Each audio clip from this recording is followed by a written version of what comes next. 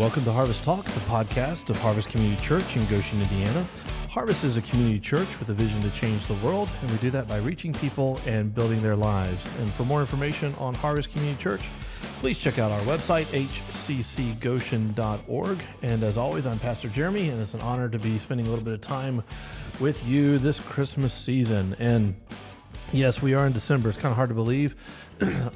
We launched this podcast almost a year ago, and it's been a lot of fun. I hope you've enjoyed it. I'm back from a couple-week break, so we will be releasing a podcast this week and next week. And then we're going to take a few weeks off going into the new year. We will resume it in January. I'm not quite sure when that will be. Excuse me.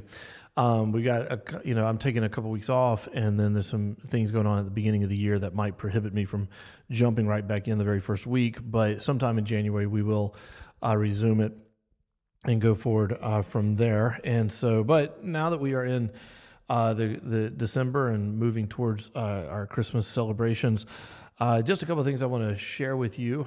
And then today we're just going to be talking some Christmas-related stuff this week and next week. But before I do that, just a couple of things I want to update you about Harvest. First of all, if you haven't been around recently, I'm really excited to announce that a couple of weeks ago, we surpassed the halfway point of our Beyond campaign. For those of you that are unfamiliar with this, about 14 months ago, we launched a 3-year $850,000 capital campaign as a church to do a variety of projects to help us reach our city, reach the next generation, and advance global missions. And we just felt like that was something God called us to do.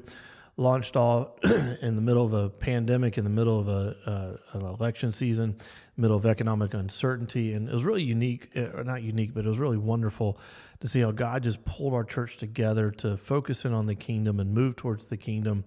And it actually provided a Holy Spirit distraction from so much of the troubles in our world. And so we asked God for an upfront miracle offering of $150,000. Our people gave $244,000 in that time, and we've been keeping going since. And so total campaign's about 160 weeks long, and around week 55, we passed the 425 mark. We've raised a little bit more than 435 right now, and it's been amazing to watch the variety of projects that we've been able to do. Things with planting churches overseas, caring for orphans, helping women in domestic abuse locally, helping the cause for life and building strong families, helping our local schools, church planting, digging wells in those kinds of places, as well as some remodel projects we have here at the church. And if you haven't checked it out yet, you can check out our Facebook page. We're kind of taking each day this week to celebrate something because of this milestone. And so yeah, we still have about 105 weeks or so ago, and $425,000 left still to raise. But just super proud of our congregation and what we're doing there. As well as this summer, we're doing a Christmas series right now called The Blank That Stole Christmas, looking at different things that steal our joy. This past weekend, we talked about stuff. This weekend, we're going to be talking about relationships. Next weekend, the week before Christmas, we'll be talking about apathy, really. And then I want to invite everybody that's in our area to our Christmas Eve services. We're going to have two Christmas Eve candlelight services, one at 5, one at 7. It's going to be a traditional readings and Advent wreath. We're going to have communion together as a congregation, and it's just a wonderful time to cap off the celebration before you celebrate with your family on Christmas morning. And then last of all, because Christmas Eve is on a Friday and Christmas is on a Saturday, this year on Sunday, December 26th, we will not be meeting in person. Patrick and I are working on a virtual service that will be released. It'll be some announcements and a message, probably about 35, 40 minutes total length, and that'll go up on our social media pages, our website, as well as we'll be emailing the link to our congregation. You can find it on YouTube as well. And then January 2nd, the day after January 1st, with the new year and the travel and everything that'll be happening, we will have one service at 10 a.m. on January 2nd. And so that's kind of what's coming our way as a church congregation the next few weeks. So, sip of the ever important coffee. today what I want to do in our podcast is just kind of go through, I'm titling this one Christmas Questions. And these are just questions that I get with some degree of regularity every Christmas. And they kind of have a variety of ranges to them. And so I'm just going to go through, I think I've got 4 questions that I get asked fairly regularly. And I'm just going to kind of talk and give my perspective, my answers to these questions, what I tell people fairly when they ask me. One of the questions I actually get fairly regularly is why do we celebrate Christmas? You know, it's not something that is, I mean, while the birth account of Jesus is in 2 of the 4 Gospels, there's nothing in Scripture that says we should celebrate Christmas. And actually, here in Harvest, actually for a very long time when our church was first founded, they didn't celebrate Christmas. They didn't celebrate Easter. They didn't celebrate things that weren't listed in the Bible, and that might kind of come as a little surprise for a lot of people out there. But kind of, let me give you a little bit of context, and this leads me to a very important thing to consider when these questions are raised. Basically, the context was this: is Harvest was founded out of a revival movement called the Jesus Movement, and what happens in every revival movement in the history of the world is usually if it's not like a brand new revival, like the gospel has never been to this place before. Usually what's going on in revival is there's something about the established form of worshiping Jesus that is kind of gotten dry or stale. And then what happens is God breathes his life through the power of the Holy Spirit into some emphasis that he wants to balance out that dryness and staleness. And then usually what happens is the established way of doing things has a hard time with what is new. You saw this in the Reformation with how Catholic Church and the Reformers interacted. In the Jesus movement, it was the gifts and the power of the Holy Spirit that came. Much of what you read about in Acts was going on. And so established denominational churches were very skeptical at best, very highly rejected it at most. And so then what happens is those people that are a part of the revival movement, they've been ostracized by the establishment. And so there's this move towards starting everything all over again. And usually what happens is you read your Bible, and if the Bible says it, you do it. And if it's not in the Bible, you don't do it. If it is in the Bible, you do it. Okay? This happened with the Reformation. It's happened countless times in history. And so here at Harvest, what would happen is they would read their Bibles. They believed it was true. And lo and behold, there's nothing in the Bible about Christmas and Easter. So we don't celebrate it. And for years, that's how it was. I mean, in fact, for a while, women here wore head coverings. Now, we are in an Amish Mennonite community that's a little bit more accepted in the greater culture here, so it wasn't as big of a difference as in other places. But there's a passage where it talks about women having their head covered in worship, and so they just took it to mean what it means. And so that's kind of how it gets. And so I still get questions from that because that's part of our history. Now, here's the important thing that I wanted to touch on. And this is the difference when you study Scripture and you get questions like this.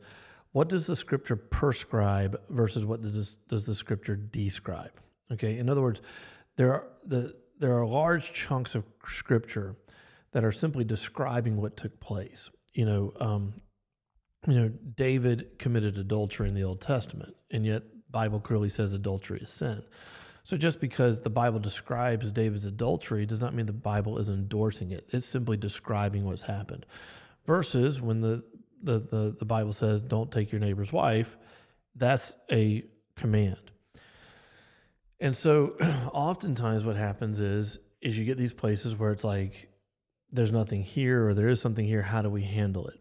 And so when it comes to celebrations like Christmas and Easter, what happened is at some point in time, and there's some controversy about all this, but what happened is there were people that were used to celebrating certain things at certain times of the year, and it got incorporated with Christian meaning. And whether or not it started with Christian meaning and incorporated other stuff, or started with other stuff and incorporated Christian meaning, honestly is honestly debatable.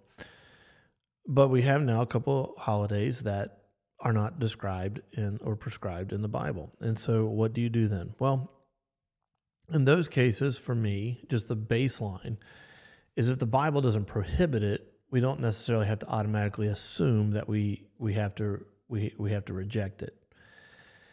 And there's a little bit of liberty on what to do. And so actually Paul writes about this. It's interesting. He actually talks about celebration of days. Normally when we talk about this passage in Romans 14, we think about food and the Jewish requirements for food.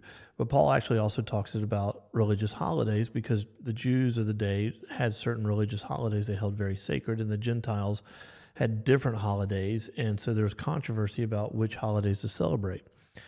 And so Paul writes to the church in Rome who had this controversy. He says, listen, who are you to pass judgment on the servant of another? It is before his own master that he stands and falls. He will be upheld, for the Lord is able to make him stand. In other words, he's like, why are we judging each other? It's up to that person and God on these issues. He says then in verse 5, one person esteems one day as better than another, while another esteems all days alike. Each one should be fully convinced in his own mind. The one who observes the day observes it in honor to the Lord. In other words, again, this was in a Jewish context, so they would observe certain days and esteem those days higher. And so if you didn't celebrate the Jewish holidays, then you thought all days are equal. Well, the Jewish person shouldn't look down on the Gentile for not esteeming the day that they worshipped on, and the Gentile should not look down on the Jew for worshiping on a certain day. But he says each one should be convinced. In other words, they should be fully comfortable with how they are worshiping. And so Paul basically is saying here, on areas that there's not clarity of prescription in the Bible, give a little grace. Give a little grace. And so that's honestly where I start with considering things like Christmas and Easter. It's like, no, it's not in the Bible. I have thought about this question. I've had to answer this question. But it is something that we use to worship God, celebrate the incarnation at Christmas time, celebrate the resurrection, death and resurrection at Easter time. In all honesty, those two things together are the most significant theological and meaningful event ever in human history. Why not? And so I do understand there are people that don't, and I get that, and that's totally fine. I'm not going to judge them. If they're convinced, they should be they're allowed to do that. And so that's how I approach it. Now, let me tell you why I celebrate Christmas. The first reason I celebrate Christmas is because it brings a yearly reminder, and some of this applies to Easter as well. It's a yearly reminder on our calendar of the power of the incarnation of Jesus. Like at that moment where God became flesh. That is one of the most important moments in the history of the world. And we have a mark on our calendar to celebrate every year. Same with the resurrection and crucifixion. There's a mark on our calendar every year that we can celebrate. And that's actually part of our culture. Like it's part of Western culture to celebrate Christmas, to celebrate Easter. It's there on the calendar. And here's the fabulous thing about it, is that our culture gives us an acceptable excuse to talk about Jesus. And at Christmas time, it gives us an excuse to talk about Jesus for an entire month. In fact, recent pollsters have discovered that more people are open to Jesus around Christmas time than any other time of the year. And part of that is because you get an entire month versus Easter's one day. So more people are as likely to come to an Easter celebration at church on Sunday morning as they are a Christmas Eve service. But they're more likely to come to church throughout the month of December than any other time. And so why do I celebrate it? Well, there's an important theological reminder that I can teach my kids and teach my congregation about every year about about God becoming flesh. It's part of the culture. And then number 3, it's an acceptable excuse to boldly, easily, unabashedly, clearly, constantly put forth the message of the gospel in multiple ways for an entire month when people are listening. And so because of that, that's why I celebrate Easter and Christmas. Well, why I celebrate Christmas. All right, question number 2. How do you go about paying for Christmas? We get this every once in a while, just the finances of Christmas and that kind of stuff.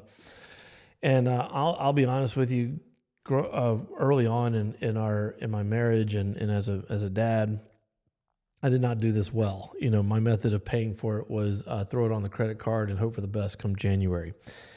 and that's terrible. And you end up, and I did it from time to time. You end up with way more debt than you want to carry, and so don't do that. Don't do that. Like, here's the thing: you need to think about Christmas like you think about other things, other major expenses, and part of that is planning for it. Okay. And so it kind of fell into our lap when we moved here. We were switching banks, and the bank we chose, one of their benefits is you can create a Christmas account. It's a slightly higher interest rate, and you can only pull money out of that account at in November, and they do it automatically for you. Otherwise, there's a huge penalty. Blah blah blah. And so basically, what we did is we set aside a certain amount of money that I get paid weekly, comes out of my paycheck weekly, goes into this Christmas account, and every November, boom, the money for Christmas is there. And the beautiful thing about it, the way the easiest way for me to handle money is to not know it's there. And so when since that money never hits my regular checking account, I don't ever treat it like I have it. And it isn't until it dumps in November when I know it's going to happen that I recognize it's there. We put it into the places we want to pay for Christmas. And that amount of money every year pretty much serves as our Christmas giving. And listen, that there's enough money in it to, we have 5 kids. It takes care of their Christmas gifts. It takes care of the Christmas tree. It takes care of some extra giving, like those kinds of things, and pretty much pays for all of Christmas every year. And so that's always my advice to parents looking to pay for Christmas. Listen, plan it, think about it, create a simple way of doing it. And then the other thing that I tell parents is this: be upfront with your kids. There can be this pressure that, like, if you don't get your kids exactly what you want, you're somehow a bad parent. And listen, I believe in being generous. I believe in lavishing good stuff on your kids, but it's okay to be upfront with them, and letting them know, hey, thank you. We'll see what we can do, or that's out of the budget, or that's in the budget. Some of our kids, especially our older ones now, they'll just keep bringing us lists, and we'll go, listen, thank you for the list. We've already bought your gift. And I just think it's okay to be upfront with your kids and set expectations. That was something my parents did with me. And, because they were upfront, I remember never being disappointed on Christmas morning. And that's because they helped manage my expectations. And by doing that, created fond memories for me growing up. And so just be upfront with your kids. Speaking of being upfront with your kids, the next question I get quite regularly is, what about Santa Claus? Okay, and so this is a warning for anybody that might be listening to this in front of their kids. I'm about to discuss Santa Claus. So you can hit the pause button. That's the great thing about this not being live radio. You can hit the pause button now if you want to listen to this in a more private setting. But otherwise, here we go. What do we do about Santa Claus? Well, there has been times in the past where Santa Claus has been very looked down upon in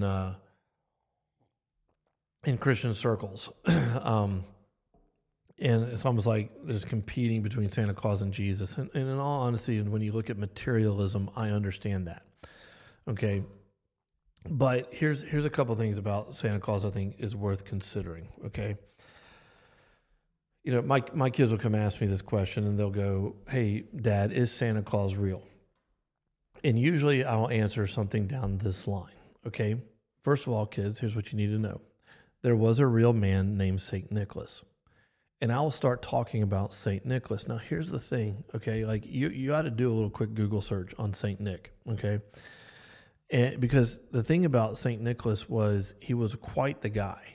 He lived in circa, around between 250 to 340 AD, kind of in that area. He's from the modern day Turkey. He was a leader in the church, and the churches wouldn't have been too far of where the biblical books like Galatians, Colossians, Thessalonians, like he would not have been too far from that general region of the world. And the stories about him are actually fairly incredible. In fact, sometime I would love to do a series about St. Nicholas here at Harvest. A couple of things about him that are really phenomenal. He was known for his generosity to the poor and giving gifts, and so that's kind of where some of the early legends of a Saint Nicholas that or Santa Claus that gives gifts came from. One of the early legends is that he rescued 3 girls that were destined for prostitution, because what he would do is several days in a row he would drop off a sack of gold coins to the girls through a secret passageway or something, a window or something like that. And the girls would use that money to pay off their dad their marriage dowry. And so once they paid that off, they're free to go, and the father wouldn't sell them into prostitution anymore. There's a legend that he was imprisoned before the gospel because he was right in that time period where Christianity had not yet fully become endorsed by the Roman Empire. And so just prior to Constantine, there was a great persecution, I believe, under the Emperor Diocletian. Rumor has it that St. Nicholas went to prison during that persecution. Several years later, at the Council of Nicaea, where they were debating the teachings of the heretic Arius, there's a legend that at some point in his life, St. Nick and this heretic Arius got into a fight with each other, and I believe it's St. Nicholas's skull that they think they still have, still to this day has evidence of a broken nose on it. And while some of this stuff is legend, for example, I'm fairly certain Arius was not at the Council of Nicaea, and there's debate about whether or not St. Nicholas was there. They do speak to the nature of the man. And what we know about St. Nicholas was, one, that he did love Jesus, and he was willing to stand for it. He was a leader in the church, that he was very generous. He had a very generous personality, and that he stood for truth. And so there's a lot about the original St. Nicholas that I think are very helpful and create great teaching moments for my kids. Now, those things developed into legends, and they're added to the other legends, which are added to the other legends. And now, he's the Santa Claus that lives in the North Pole and brings gifts to good little boys and girls. Listen, here's the second thing about teaching moments. It's a great way to describe the difference between grace of Jesus and what we think of as someone who's good. Think about this. The greatest thing that the Western civilization can conceive of is Santa Claus. And what is Santa Claus's base level of relating to us? Is legalism. If you're good, you get rewarded. If you're bad, you don't get rewarded. And so it's an opportunity again for my kids to go, listen, this is the real guy. This is the legend. And this is why Jesus is so much better than the legend.